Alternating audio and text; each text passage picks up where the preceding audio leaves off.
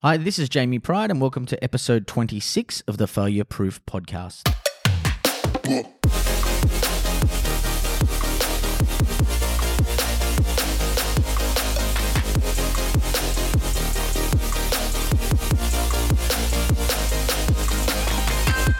Hi everyone, thank you for joining us on the podcast where we explore leadership, performance, resilience, and the mindset needed to thrive in the modern workplace. This week's episode is brought to you by The Founder Lab, a free community where entrepreneurs can share experiences and ideas and work towards becoming a better founder. Find out more at thefounderlab.com.au. On this week's show, I'm joined by Paul Naphtali. Paul is the co-founder of Rampersand VC, an early-stage Australian tech fund established in 2013 to help address the funding gap for Australian and New Zealand founders. Prior to becoming a venture capitalist, Paul held senior marketing roles in a number of high-growth startups, including Jar Jar, prior to it being acquired by Telefonica. During this episode, Paul discusses his journey from the corporate world to startups and now to venture capital. He discusses the nuanced role that VCs play in supporting founders and how he builds trusted relationships with the entrepreneurs that he invests in. We also chat about what strategies entrepreneurs can employ to develop a self-care mindset, the role of directors on startup boards, and the flawed mythology that sometimes surrounds these businesses. Lastly, we discuss the makeup and dynamics that make a great entrepreneur. Paul is a great VC and an amazing person. I'm sure you'll take something away from this episode. Today on the podcast, I am joined by Paul Naphtali. Welcome. Very well said. G'day. And tell us a little bit about yourself, and your journey to venture capitalism. So I'm one of the co-founders of Rampersand together with Jim Cassidy. We launched Rampersand 2013, really when venture capital in this iteration in Australia was really young and sort of semi-non-existent. And Jim and I both worked in senior exec roles in tech businesses around the world. Most recently for me, I was in Silicon Valley for a number of years, sort of head of marketing, head of communications type roles, and felt really strongly coming back here that our people in Australia are as good as I was working with people in Israel, working with people in Silicon Valley, raising money, doing great things, and our people are as good as they are. What they didn't have was a lot of what we call value additive capital, so the ability to actually not just invest in the businesses and attract cash, but actually people who helped you on your journey and who not only respected but loved that highly ambitious world's best attitude. 5 years later, it's much more common, but for those of you listening who were around in the ecosystem, there wasn't much, and so would have been hard yards. 5 years ago? Our first fund was very small, and we didn't actually call it a venture capital fund. We called it an innovation fund. Nice. Was that because you were ashamed to be called yourself venture capitalists? Or? We were not ashamed, but when you talk to investors, and they said the memories were venture capital's never worked in Australia, we've all lost our money, there's not enough good people, there's not enough good opportunities, and venture capital was synonymous with losing money and constantly raising money. Yep. And it was not synonymous with delivering returns and building big businesses, which is really what we wanted to do. Fantastic. And did you guys know each other? What's the history? We met through our sisters-in-law. No way. So we're both coming back to Australia. I was coming back from Mountain View, California, and Jim was coming back from Paris. And they did that thing where they go, you guys are in tech. Yeah, you should know each other. You guys are both in tech. Of course, you should know each other. There's only 4 of us in tech, and we kind of left it probably 6 months to follow up, and we were both back in Melbourne, and we sort of out of obligation, we got together and had a coffee. And it's one of those ones where it's like a blind date, blind corporate date. Yeah, tick the box. Yeah, keep your sister-in-law and your brother happy, and I said, sort of almost the opening line was, geez, isn't Australia exciting? And geez, isn't Australia frustrating? And Jim said, yeah, I've been thinking the same thing. I said, well, here's how I think we can fix it. And he said, that's pretty dumb. Here's how I think we can fix it. I said, that's pretty smart. And we sort of started just, those meetings when you think they're going to take half an hour and you realise 4 hours later you're still workshopping stuff. The commonality that we had was really deep in terms of sort of values and vision and skill sets were very complementary. So what I mean by that is we just said, there's an opportunity to make a ton of money. Like that's central to everything.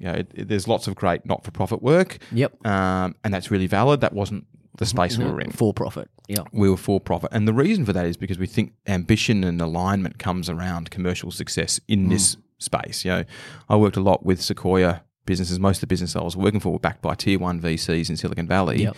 They were hugely supportive, nurturing, value additive, and they are not a charity. And it was really quite easy when you focus around alignment, you know where you're going. So we said we want to help people make a lot of money. Yeah. We want founders as heroes. They're the inspiration to the people who come next.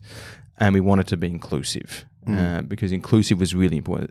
We're building a structure for Australia. Australia's sort of an oligopolistic environment. We've got lots of money, lots of talent locked up in non-innovative pursuits. We want to be open to them and say, we don't have the attitude that says we're tech, we're the future. Everyone else is not tech. They're dumb. So let's open up these doors. And so that was really, we had a common set of values around that. And then we said, what do founders need? What do they need to be successful? How do we capture what is great about other ecosystems, which is that recycling of knowledge and networks and capital, and give that to founders day one. Awesome. Not have them make the thousands of dumb mistakes that we've all made. Let's avoid those mistakes. Yep. Let's make new ones. And so Melbourne born and bred? And so obviously went to school, went to uni in Melbourne, and then found yourself in Silicon Valley. Tell us that story. Oh, there's a couple of leaps. So yes, Melbourne born and bred. Yep. Started work. Studied in Melbourne. Started work. Actually, I did a business degree. What was your first job? My first job was selling overhead projectors.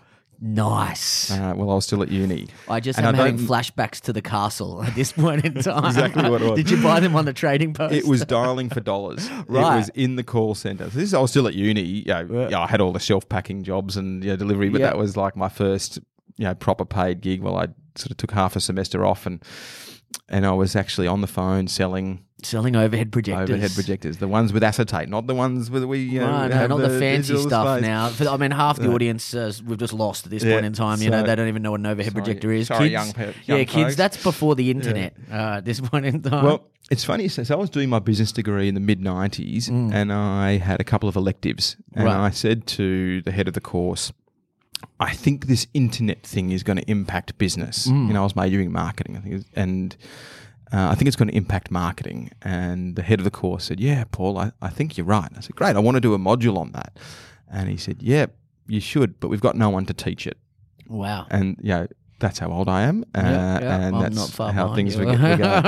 And so it's been a sort of a real interest and passion of mine. So how do these new ways of it was a communication platform. How do they disrupt the rules that we take for granted? I'm a typically sort of naughty kid and got in trouble, and not out of any sort of malice, but just the rules were interesting and they were sort of a starting guideline. And how do you think about them? And I thought the internet was a real symbol of how that really comes to scale and a global disruption level. And so, I loved. So actually, my first job was in advertising, and then public relations, and always from the PR side was around. This is heading into .com boom. Lots of money in startups. I was the young kid with an interest in my agency, set up a whole tech practice, and we worked with some of the big local, big multinationals. But the ones that gave me my greatest thrill was working with the startups. And it would have been an emerging area, right? Because FMCG and auto and all of the other big sort of staples of advertising, and then probably a tech practice would have been small at the time. Tiny. I mean, it was from zero, and the advertising world didn't touch it. It was really the PR world. Yeah. And PR started taking on a new definition, almost from that point, which was sort of publicity is its origin. Helping companies get sort of, editorial, news coverage into actually crafting what is this whole mission, what is the vision, what is the go-to-market, what are the value propositions, how do you create channels for distribution when you're not selling through shops or car yards anymore, you're selling through computers, and the thrill was to spend time with people who really saw a future that was different to what we had today, and that tech was going to enable that. And they were really good at sort of intuitively understanding it or through study understanding it. They weren't particularly good at articulating their value proposition or articulating what it was going to create, the vision. And I used to say, thank God, because that was actually what I really understood and what I became quite good at was taking pretty complex technical propositions and helping simplify them. I wasn't smart enough to actually understand them in their full complexity. Yeah. And that was what PR became to me. It was sort of what we would now call strategic communication. So I did that for a number of years in Melbourne, went to London, headed up a division of a strategic comms agency there, met my wonderful wife, had a child in London. We had agreed, she's English, and we had agreed that we weren't raising kids there. Thank God. I hope my in-laws aren't listening. Yeah. And we were packing up moving to Australia. We'd sold that agency. I was a junior partner. Had a little bit of money for the first time. Said we're packing boxes, taking our 6-month-old baby home. Yep. When a company called Jar Jar, which was an amazing company, Austrian founders, Israeli R&D, Irish CEO, based in Mountain View, California. Well, that's backed a by diverse Sequoia. mix of people. It was incredible, and they were very early in the mobile voice over IP space. And I'd worked with them through this agency. When I told them I was going to Australia, they said, well, don't go home, go halfway home, come to Mountain View, California, and head our global marketing, which one sort of pretty awkward but exciting conversation with my wife later. I'm on a plane to Mountain View, California. Yeah. And that really changed everything. That opened. I hadn't been to Silicon Valley at that point, and we're based in East Charleston Road, like literally across 101 from Google. The guys the founders when they first moved to Mountain View were in Google's Larry and Sergey's original office. It was the heart of Silicon Valley. And what's really impossible to understand from outside is the scale of the ambition and the pace and all the moving parts. And it takes a while to build up to that, but once you're there, it's really addictive. And we ended up selling that business 2 years after I joined for a few €100 million to a large Spanish telco. And that was a fantastic outcome. This is sort of early 2010. So money back to our VCs at that point was manna from heaven for them. They were delighted. And I ended up working in a similar capacity with a series of companies, lots of Israeli R&D, lots of headquarters in Mountain View or Palo Alto or Redwood City, some great outcomes. A couple of businesses that I was either working or advising sold to Facebook, to Singtel. A few didn't work. And through that process, sort of moved, our family actually ended up moving back to Melbourne, or not back to in my wife's case, but we moved to Melbourne.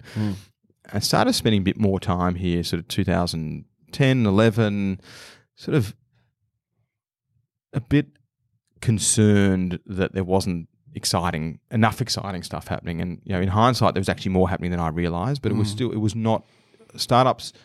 I used to talk about the term, you use the word ecosystem, and everyone says, stop being a wanker. You sound ridiculous, but it wasn't on the agenda. No. And so I just kept on taking roles back in Silicon Valley. And especially in Melbourne, I mean, I look at, I think it's interesting to get your view on how you personally adjusted coming back to Australia. And it's not that Australia's a backwater, but look, I've worked in the US and London and Singapore as well. And you're right, the pace is crazy. The access to capital is insane. The access to talent is insane. I think Australia's the best place to live in the world. And I think we've got access to some of the best talent. But it was a big adjustment for me to come back from Singapore and London, and base myself in Melbourne.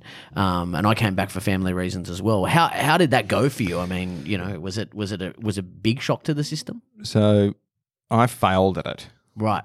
Frankly, so we came back, I couldn't adjust. I took jobs in California. Right. I literally, when we moved back and I sort of had a great payout from a company we just exited, I said, I've got 6-month lock-in. They're paying me. I'm doing it from Melbourne. That's my time period to start a business. And I spent 6 months sort of thinking, what am I going to start? And one of the companies, through one of the VCs I knew well, they said, can you actually come and work with us? And they were in Redwood City. Right. And I said, yep. And that was sort of what happened. So you're doing US jobs from Melbourne. So I was working on Pacific time in Melbourne, get up really early, I had 2 young kids, see the kids during the day, and then talking to the Israelis at night. I'm on a plane at least once a month back to SFO. So it was really sort of denial that I had all the wonders of living in Australia, and for those who know me, going to see my beloved footy team in the AFL Richmond, and that was fantastic. Yeah. But all my work was done in what I sort of considered tier 1 ecosystems. Yeah. And actually the origin of Rampersand is really born out of that from my side, which was that was unsustainable domestically and commercially. Like it was always in my mind at some point these American companies or Israeli companies are going to go, what the hell are we doing flying this guy in every month from Australia? Now, there were no signs of that slowing up. Every time we had an exit, the next job offer would roll in, but it wasn't really a smart structure. But more to the point, we started meeting great founders in Australia, and the frustration grew and grew and grew. Why are these people not getting the same opportunities as people who are perhaps not as good as them in Mountain View or Palo Alto or in Tel Aviv? It's sort of not fair. I think our people are as good as anyone's in the world. And so I did that wonderfully Australian thing of spending sort of 12, 18 months kind of whinging about it. And then kind of I had my eyes lasered, and I was in I had the audio book of Steve Jobs' biography. Really? Just stop there for a second. Tell me about lasering of eyes. Is it as freaky as I hear it is? Well, if you're smart, you don't do what I do and you actually listen to your doctors and you take the 2 days and then you're fine. Right. I was pretty eager to get the tape and gunk out of my eyes, and so I sort of forced them open thinking oxygen must be a good thing. Turns out it's not. Right. And so I spent a couple of extra days with a strapped up head in the dark. Right, okay. And so you used that time. It was the universe telling you needed to read Steve Jobs' biography. So you used that time to listen to the audiobook. Yeah, that's right. So I had the audio book. Is this the Walter Isaac? That's right. Yeah. And it's really good. And so, and I think you're in the dark. There's a perspective that gives you when you're sort of thinking, this is voluntary surgery and I've just made myself blind. What an idiot I am. And your mind and you're on some pretty heavy painkillers, which are sort of psychedelic, and you're listening to this audio book. And early on, Steve Jobs and Woz have decided they're going to build, not just sell the chipset, they're going to sell the box, and they're going to make it beautiful. And Sequoia invested, and they said you have to have a chairman, and the chairman comes down to their garage, and they said, Steve, this is, in every decade an industry is born, this is the industry for this decade. And it was at that moment I was like, shit, that's how I feel about Australia. We've got all this talent. We've got all this opportunity. Everyone's complaining about lack of capital. We've got so much money. We just need to harness it in the right way. And that was sort of came out and had that survivor syndrome, even though it sounds really lame because it was just bloody eye surgery. Yeah. Not even eye surgery, eye lasering, but it was like, I got through this and I feel amazing and I'm going to use my The chance. morphine definitely worked, yeah. No, drugs have that effect. Hey, but look, if it inspired the business, go for it. It was a trigger to say, well, I do feel like that about Australia. And you need to sort of burn the bridges and actually put your bets on the country and invest. Yeah. It was less about burn the bridges and more about doing something. The people I most admire, and the people who mentor me, the people who have seen something and gone after it. What I don't like and don't tolerate is the people who say, I could have done that. They see successful people and they go, well, I had that idea. The idea's not worth anything. It's the execution. And I felt like, and especially once I met Jim, that we had insights that were uncommon, that had value, and we had the intent now to do something about it. Yeah. So that was the kick in the bum. And raising a venture fund is hard. I mean, it just is. And raising a venture fund in Australia is hard, or an innovation fund, Fund One. Tell me about the tough days. Or are you going to tell me this was like a Cinderella story and the money just flowed in? Now you make it sound really bad, but we were very, very lucky. Right. Yeah, we're incredibly lucky. The first fund we raised in 4 weeks. Right. And we thought it would take us 6 to 12 months and we'd have to go to 100 people. We went to 20 and 17 said yes. We had a really strong structure to it. We had the right way to open the doors. Jim and I had pretty good CVs. We had a very strong story, and we had all the ingredients were in place. Perfect. We had good, warm connections to a bunch of family offices, a bunch of tech people who we knew, a bunch of professional services people. We had credibility walking in. Our ask wasn't very ambitious, and so it was sort of an easy yes. We kind of said, if you believe in the future of the country, this is something to do. Yeah. And we're not taking so much money that you're going to miss your next meal. There's every chance we blow this thing up. But we've got a methodology. We've thought through it. Here's our protections. And And so we got pretty lucky. And then because that fund has gone really well, we got pretty lucky with the second fund where we went back to the same people who, even though venture doesn't provide quick returns, they were able to believe in the trajectory that we were on. We were able to show them great companies that we'd invested in, show them their progress, and they all said, if you've got the appetite, we'll keep going. And they introduced us to their friends. So it ain't easy. None of it's easy. Right, but it's been relatively easy, it sounds like, for you. I think relatively easy. Partly we constrained we didn't go out to raise $100 or $200 million fund. We went out to raise a $30 million fund or a $50 million fund. And we've been lucky in that regard.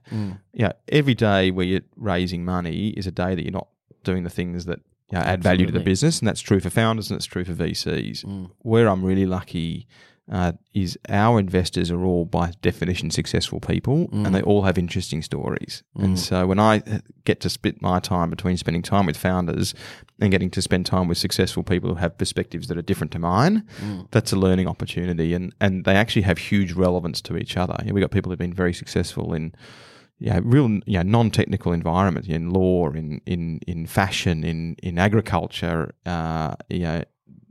all of their entrepreneurial journeys are interesting.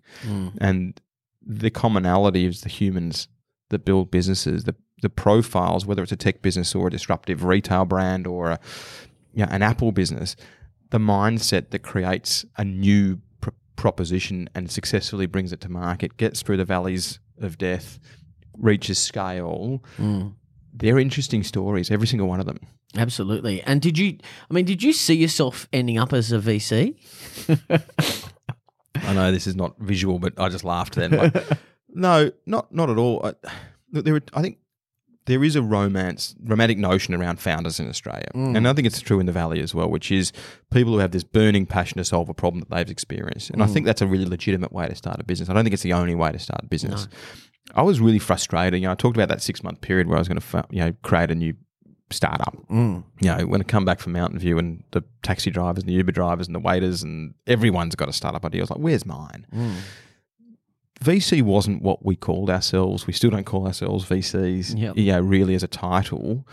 It was the amalgam of the things we wanted to achieve. And what that is investing in early stage businesses and helping them be successful. There's lots and lots of ways to do that. You can have a consulting firm, you can be go and be an executive, do it one at a time. We felt it was really important to do it across a portfolio because you want to be able to have high impact with regularity. And I think because I was a consultant for so many years, the ability and desire actually to do it for multiple propositions at once. So it's not. People often ask, what I want to get into venture capital. Say I want to get into venture capital. And it's a bit like saying I want to be a founder. Like, what is it you actually want to achieve out of that? What is your purpose and mission? Now, obviously, we all want to make a lot of money, but that's the starting point. It's how we do it that's really important. So, I don't think I'll ever identify myself as a venture capitalist. It's somebody who enables other people to. And look, I don't want to be too romantic about it. My job is to return money to our investors. Like functionally, that's my job. But in terms of personal drivers, it's it. So one of the things we spoke about before we came on air is, I guess, this sort of shift in the landscape around, I guess, who is responsible for taking care of founders. And I guess the elephant in the room is that the startup journey isn't easy. And I guess my view on it is also a choice for people, and people deliberately choose that life. Some of them know what they're getting themselves into, some of them don't. The harsh reality is that a lot of those founders will fail, and some of them take that failure better than others. And so some people are more resilient than others in the face of that kind of adversity. I guess over your 5 years, you've had an opportunity to see founders at their best and their worst. I guess, and I've heard really good things about you and your self-care and care for founders, which is sadly an unusual thing to hear in the industry, but I think a lovely thing to hear about you. What's your view on what is the responsibility of founders to take care of themselves, VCs to take care of founders? I mean, I don't think that founders should abdicate their responsibility as well, right? I mean, it's like, well, my VC should take care of me. I think that's bullshit, frankly. But what's your view around that? Look, it's a big question. Yeah. So part of part of the answer, there's a structural part of the answer, and there's a sort of a human part of the answer. Like the journey is hard. I think for some people it is a choice. I think for other people they go into it blindly and naively because they don't. Some of the best companies, they didn't call themselves founders. They just were building a business. Yeah. The best founders. There is. Everyone's got imposter syndrome. Everyone has moments of doubt, and the causes of that are really varied and it's very individual. We have micro failures. One of people have decision fatigue. People have poor outcomes. And the most important. There's someone else's quote. The best decision you can make is the right one. The second best decision you can make is the wrong one, and the worst decision you can make is no decision. Yeah. And so it's high pressure. Founders, in particular early days, but as businesses grow, they're making lots and lots of decisions. Many of them are really important. Many of them are actually unimportant. And what weighs on people's minds really varies. It's not what you sort of classically think of as getting those decisions wrong or the business going down the wrong. It's actually, my observation is actually the ability to believe and the ability to have the energy to keep going when that's really hard, and those moments where belief is hardest to see, because inevitably it's lonely and it's hard. And so whose responsibility is it? It's everyone's responsibility. Ultimate self-care is everyone is standing for themselves. Wrapping support in all its forms around the individuals is important, and that's sort of the whole basis of this story is, value additive capital is around adding value to the organisations, which is really the individuals that comprise the business. That's what we want to do. But the best founders have to figure this out. Part of the way that the best founders figure it out is get mentors. Yeah. They learn from others, draw from the people around them. VCs are a really interesting point of support for the business. When I say interesting, it's a nuanced one. Like we're there to, we're a funding source. Yeah. And we're an advice source. But when you're coming back to the same person for a check, you want to be a bit careful. Is the mentality is you want to be a bit careful telling them what your fears and doubts and concerns are. And I think for a lot of founders, it's a source of stress, and they question how vulnerable they can be with their funding partners. If I look at speaking to founders, the fear of failure is a really broad umbrella, right? And it can mean a lot of things to a lot of people. But when I speak to founders, one of the things that sort of comprises of that is this fear of disappointing other people. And so, failure, and you can have micro failures, but failure in general, to most founders I've spoken to, is more about, I went and approached somebody and I said, well, invest in the business, but it's really, I'm putting myself on the line. I'm sort of saying, well, Paul, invest in me. And so when there are things that aren't going great, it's almost being driven by this fear of disappointment and disappointing their could be their partner, their spouse, who may have given up things so they could be an entrepreneur. It's their team, it's their investors. And so I think when I speak to a lot of founders, it's hard for them to be vulnerable with their investors. And maybe they don't need to, right? Maybe they can find other sources of mentorship. But when I speak to a lot of VCs, they say, well, look, I want to have a dialogue with a founder that's open and authentic and honest. So it's sort of this tension, right, between the two. And it's like human relationships, they're all unique. Yeah. I think one of the opportunities we have is to build those relationships, and we set ground. Every relationship has overt and implied rules, and if you can create those relationships with the founders where you are living to the commitment you've made them, which is that you're there to support them. We know shit's going to go wrong. Part of our job is to help you avoid it. Part of our job is to help you get out of it. Yep. And that is personal support. So that is not just the day-to-day moments that happen, although that is part of it. It's actually about what's the infrastructure that's best suited around that individual. I mean, just take holidays, for example. There's a narrative that if you're working harder than the next person, you'll win. Absolutely right. This is not an easy job. This is not a 9-to-5 job, for any of us. So, I think over Christmas last year, there was a guy in the States saying, while everyone else is off for Christmas, I'm working through, and that's working out. It's like a Gary Vaynerchuk. We're all crushing it. Yeah, that's great for some people. There's nothing inherently wrong with that, except it's not for everyone. And so people have to understand and learn their own limits. Like I'm very bad at knowing when I need a holiday, but thankfully my wife is very good at it. And so she will say, this is the time. And I'll go, no, and I'll really resist it. And then we'll go away for a long weekend. And I'll say, geez, I needed that. And so I've learned that what I actually need is that support mechanism. When my wife says it, she's probably right. And the second time she says it, she's definitely right. Founders, it's the same thing. So whether it's having that next line management, and this is one of the observations, is around understanding what's required in your professional environment to get the best out of yourself. So founders tend to hold on to responsibility for too long, and it is that obligation you were talking about. It's to their teams and to their co-founders and to their investors and to their spouses and friends. The ability to actually attract people to their vision and join the company and share responsibility and give up the Lego is now being used. That's really important. That's not just a mental health issue. That's an operating health issue for the business. That's a risk factor. When we see that not happening, we're able to sort of identify it and step in. We don't need to have a relationship with the founder at that point that says, hey, come and tell me all your vulnerabilities and tell me how you think and feel. It's actually just recognizing the signs and putting some infrastructure. But there is also that understanding that everyone's unique. And everyone needs different support mechanisms. And I think, look, I've sat on a number of startup boards, and I'm sure you do too.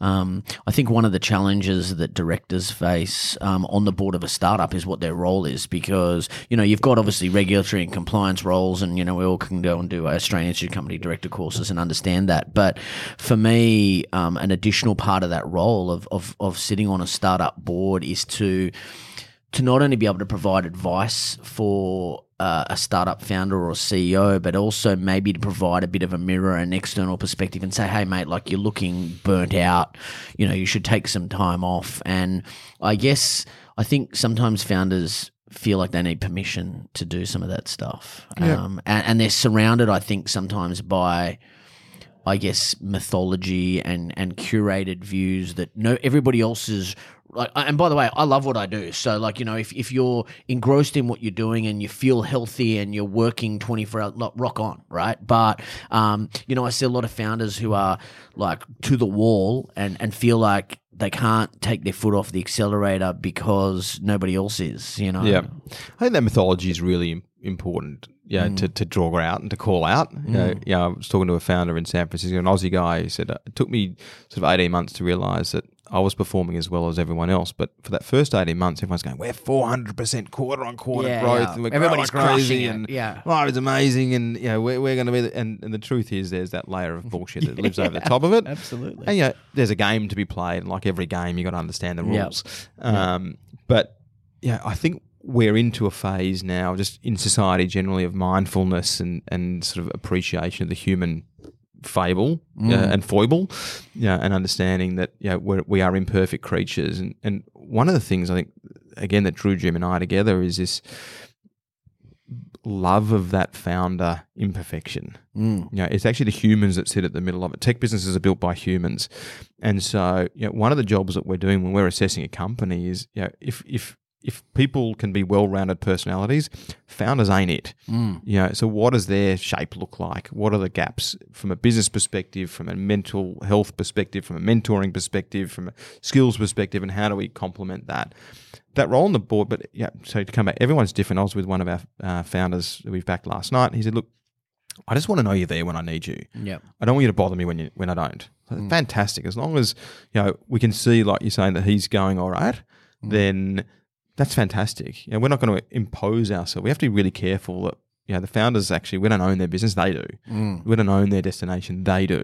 If we're there and able to help them, I think our value is sort of a function of the advice and support we can give them divided by our levels of distraction.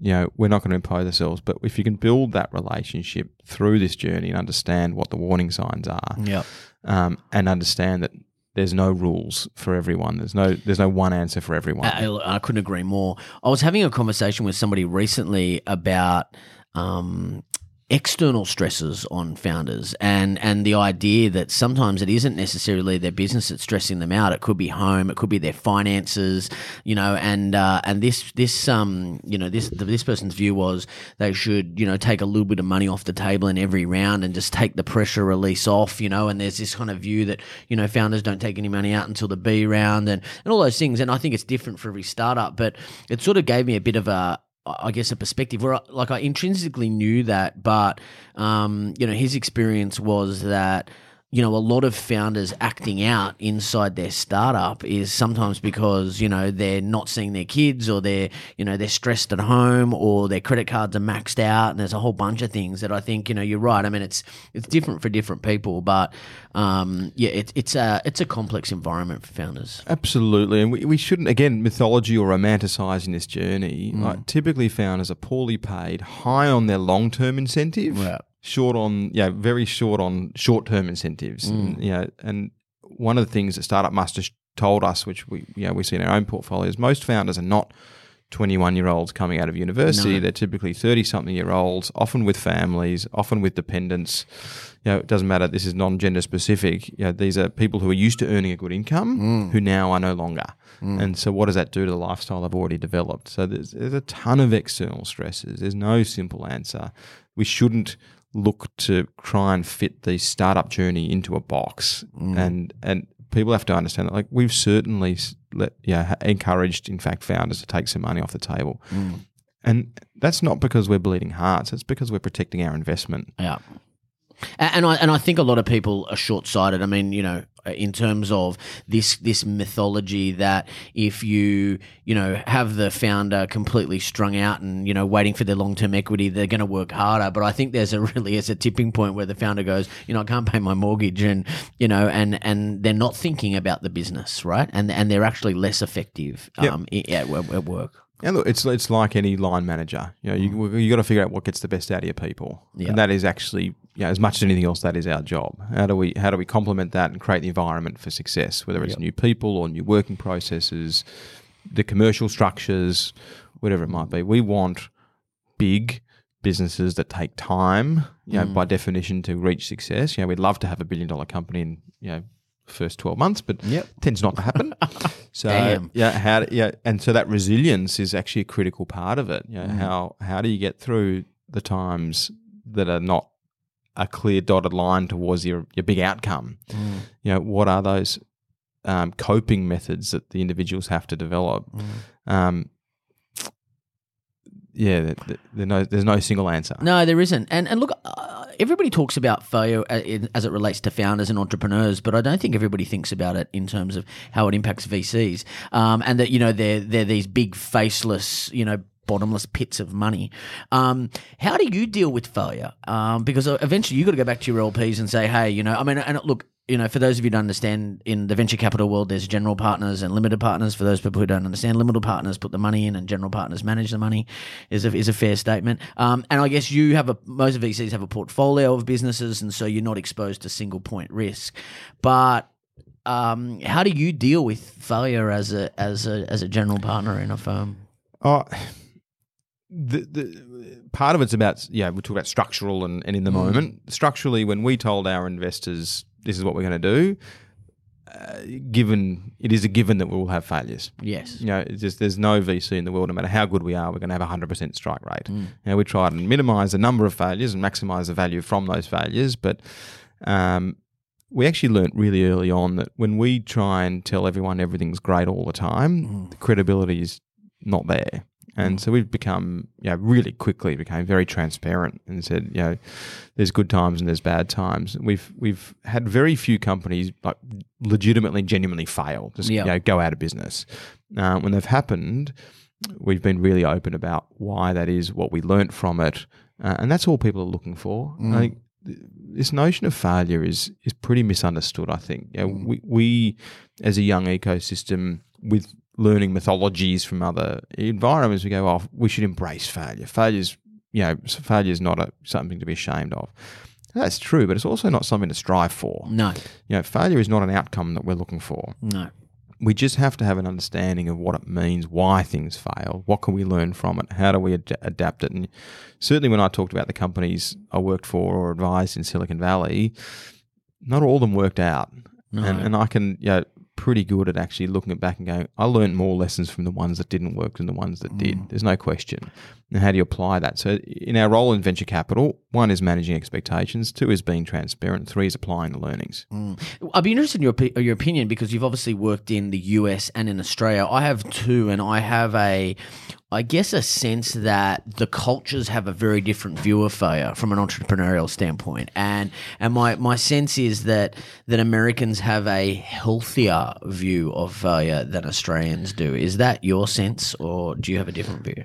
I think we're getting better in Australia. I think failure, if you had a business that failed, 5-10 years ago, you kind of got to leave the country, and you could never raise money again, and or you could never get a job. It's terminal. I don't think it's terminal anymore. I think I do think in America, failure is and certainly it matches my personal belief. Is failure is not a desirable outcome, but it will be inevitable at times, and it's actually what you take from it. This is, if you think about the journey, there are moments when I look back at my journey, there were lots and lots of points where I got things wrong. And sometimes I had big implications, sometimes I had small implications.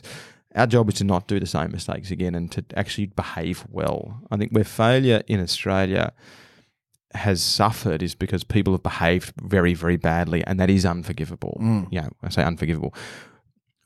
When people have looked out for themselves, not done everything they can to support their thesis or their investors, or they've sort of given up too early, or what perceived to be too early, or actually taken investors for a ride. That kind of failure is not okay. No. Failure where you've had an ambitious idea, you've given it your best pursuit, you've been behaving in line with your values and the alignments that you put to your investors and your staff, and your partners, and shit just didn't work out. Despite best efforts. I don't think anyone in Australia right now would say that's a punishable offence. I think if you've done your best endeavours and you've been transparent, you've been communicative, no one can punish you for that. And when you come back again, when I can tell you the founders of the business that I've been involved with that didn't work, I'm much more likely to back them again. Yeah, I feel the same. I mean, I feel that founders who are second time round, and I think you're right, if they, we're not talking about fraud or, they went and bought dozens of Aeron chairs or whatever they end up doing, but they had a crack, and I guess to me it comes down to how self-aware they are and whether or not they can absorb the lessons of the failure.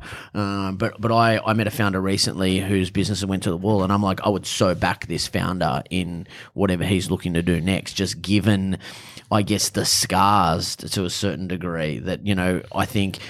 One of the challenges we face, because I view our ecosystem here as definitely more evolved than it was 5 years ago, but still far, we don't have second generation, third generation, fourth generation founders here like that they do in the Valley.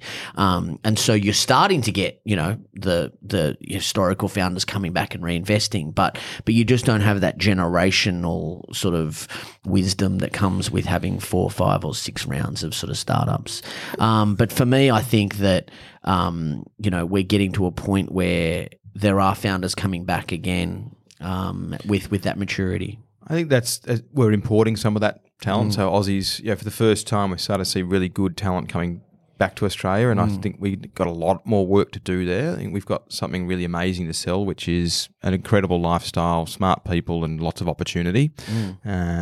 And from government down, we need to do a lot better job at promoting that. But we're starting to see that. And so actually learning from others' failures is much better.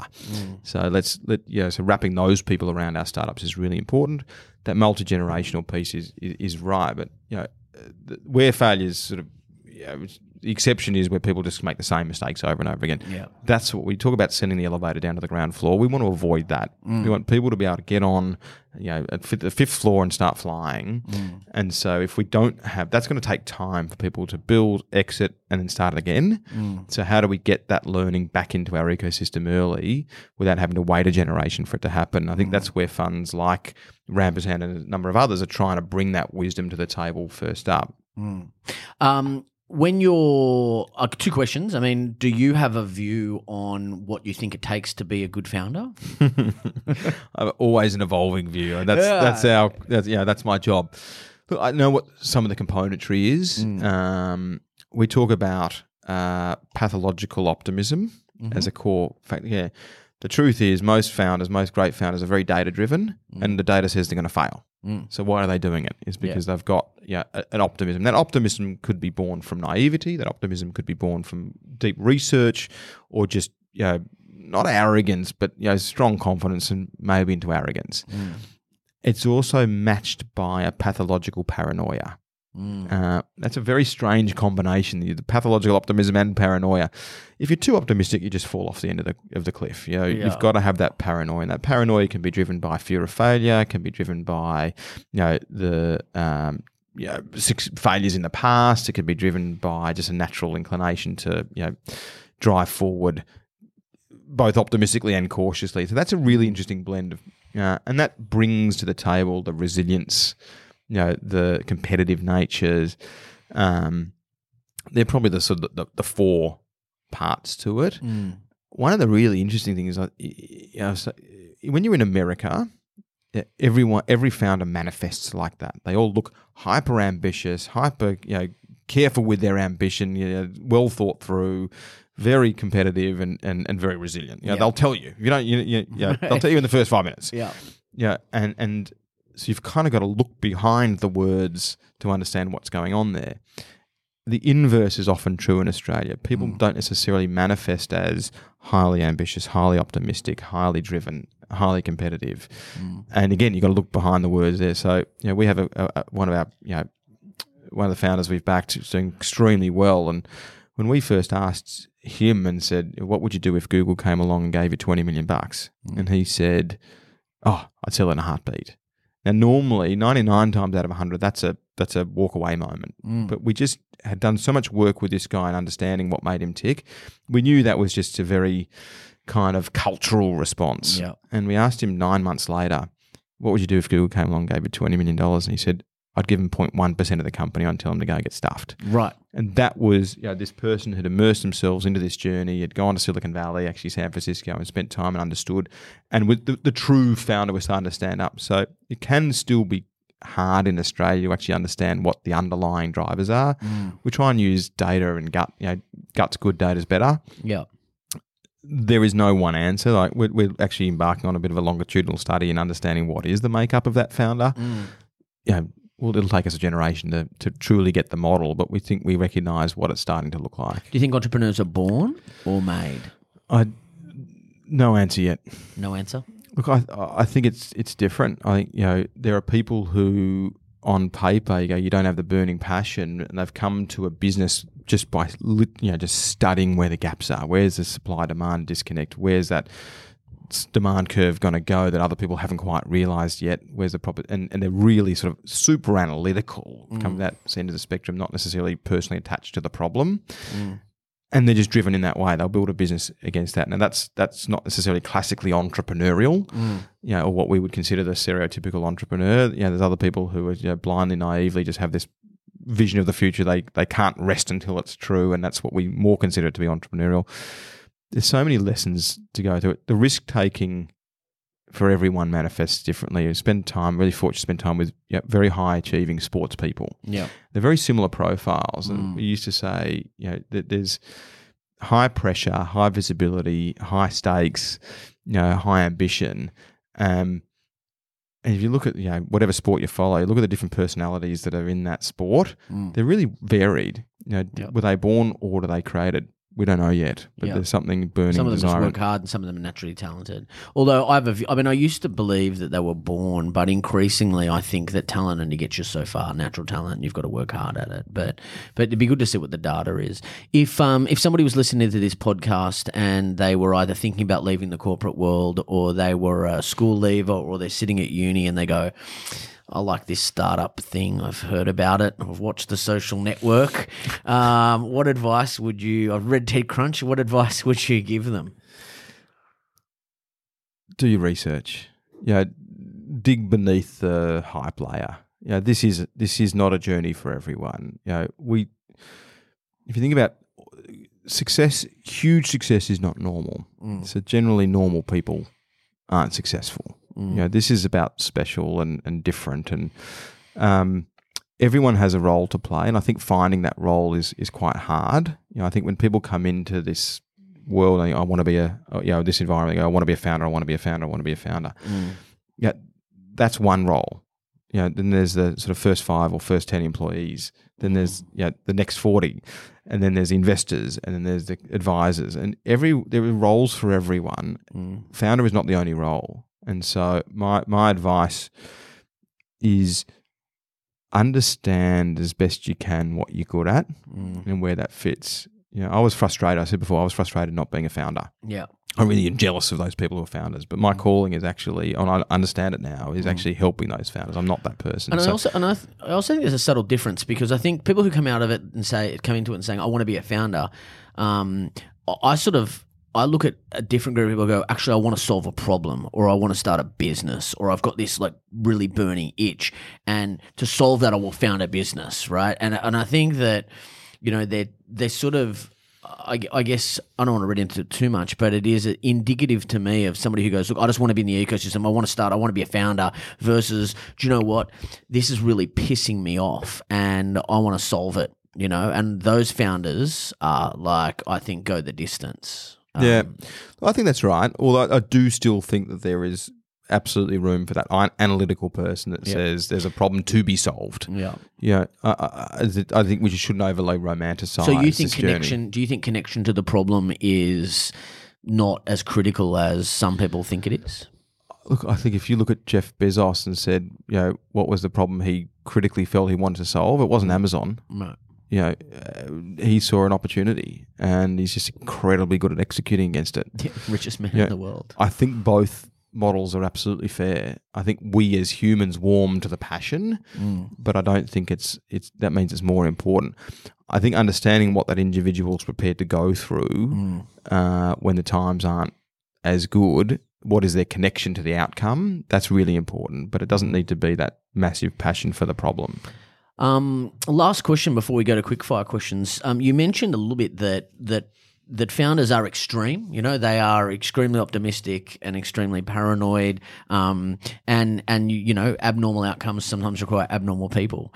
How do you manage them? Like as a VC on boards, do you make allowances for that? Because I've worked with hundreds of founders, and I'm sure you have too, and they are diverse. I don't mean to cast a generalization, but they're unique people, and they're difficult at times. Yeah. How do you deal with it? Well, firstly, that's why we do this. And I think that's really important. I think it's a really hard investment class for bankers to do because it's a human business. Yeah. And I'm far less equipped to pore over a spreadsheet than I am to pore over a founder's personality. Yeah. If it's probably the wrong way to put it, but I know what you mean. You have to love it. And I think when we came to this, that was the central point. You have to love it. You spend enough time. We spent 20 years supporting founders.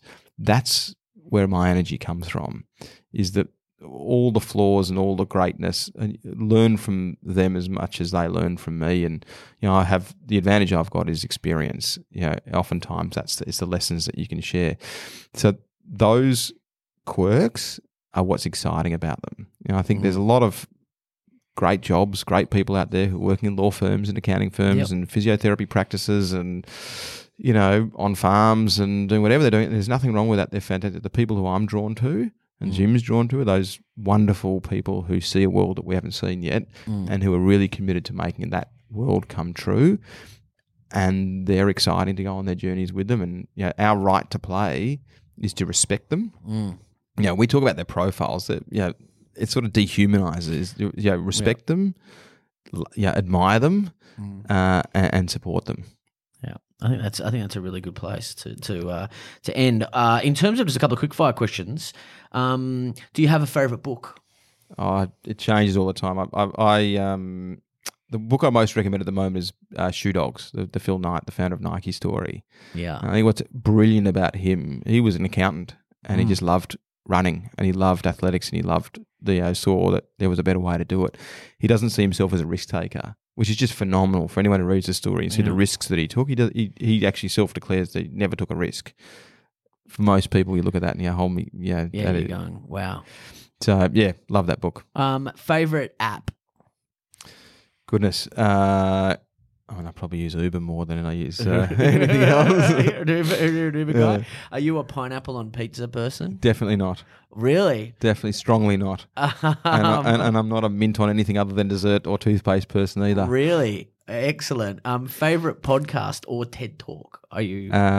Look, this is going to sound really cliche. The TED Talk I do keep going back to is Simon Sinek's about the Start with Why. Yeah. Yeah, amazing. If you could invite someone to dinner, living or dead, who would it be? I think it would be Zuckerberg right now. Really? Yeah. Oh, I could talk to you about that for hours on Facebook. Why? I think there are very few people who've just changed the fabric of how we operate, and he's facing some really significant questions right now. Yeah, right down to what it is as a platform. Is it a publisher, is it a utility? Both answers have very significant repercussions for that business. Yeah, and how they think about that. How there's so many things that he's done that are unprecedented, including recruiting Cheryl and having the wherewithal to have that balance in his business between the operations and the vision. So, yeah. It'd be interesting if they, we could talk about whether they're a publisher or not. If they go down the publisher route, they are in for a whole world of pain, in my opinion. But and depending on when this goes to air, I think Elon would be an interesting person to have over, and obviously you have to just drop acid with him over the weekend. And give him a phone to tweet. That'd be pretty interesting. Secured. An Australian startup or founder that you think needs some public acknowledgement and not getting their fair share or needs to get some attention? Look, it's really hard to pick between our children, but yes. Look, I think we've got some just incredible companies. Assembly Payments is probably Australia's most successful fintech company outside of the lending space. Yeah, I know Simon well. Because it's infrastructure, it's less sexy, and Australians love debt. So our funding, our debt businesses, lending businesses are really high profile. I think Assembly's doing things at an international first rate level. They're well known, but they're probably under recognised for just how good they are. Yeah. Expert 360 is changing a world. Sendall in logistics. COG, which is one of, I sort of said when we started, I didn't think we'd ever invest in cybersecurity. We invest in COG systems, and it's really not public yet, but what they have achieved is, again, world class. So phenomenal. And if people want to find out more about Rampersand or you, where's the best place for them to look? Head to our website, just rampersand.vc, or we're reasonably prolific publishers on Medium. On the Medium. Where does the name come from? So a few different places. The idea was really about helping companies ramp. Right. So through that ramp stage, and then it was the idea of ramping plus more. So the ampersand, and our ampersand looks quite elegant, we think. But actually the ampersand comes from academia. So if Jamie and Paul worked on something together, it was Jamie ampersand Paul. If we worked on something independently, it was Jamie and Paul. So the ampersand really is inherent in this collaboration. I didn't know that. Yeah, there you go. I love the struggle of names. How many names did you go through before you got to that? Look, hundreds, and it's fair to say that my partners hated it to start with, but it stuck. I think it's a good name, and now I know the background, mate. I know you're really, really slim on time, so thank you so much for coming on the podcast. No, thanks for having me. Great pleasure. Thanks for listening. If you enjoyed this episode, then please spread the word, and also don't forget to rate us on iTunes. If you'd like to find out more about me or the podcast, then check out jamiepride.com.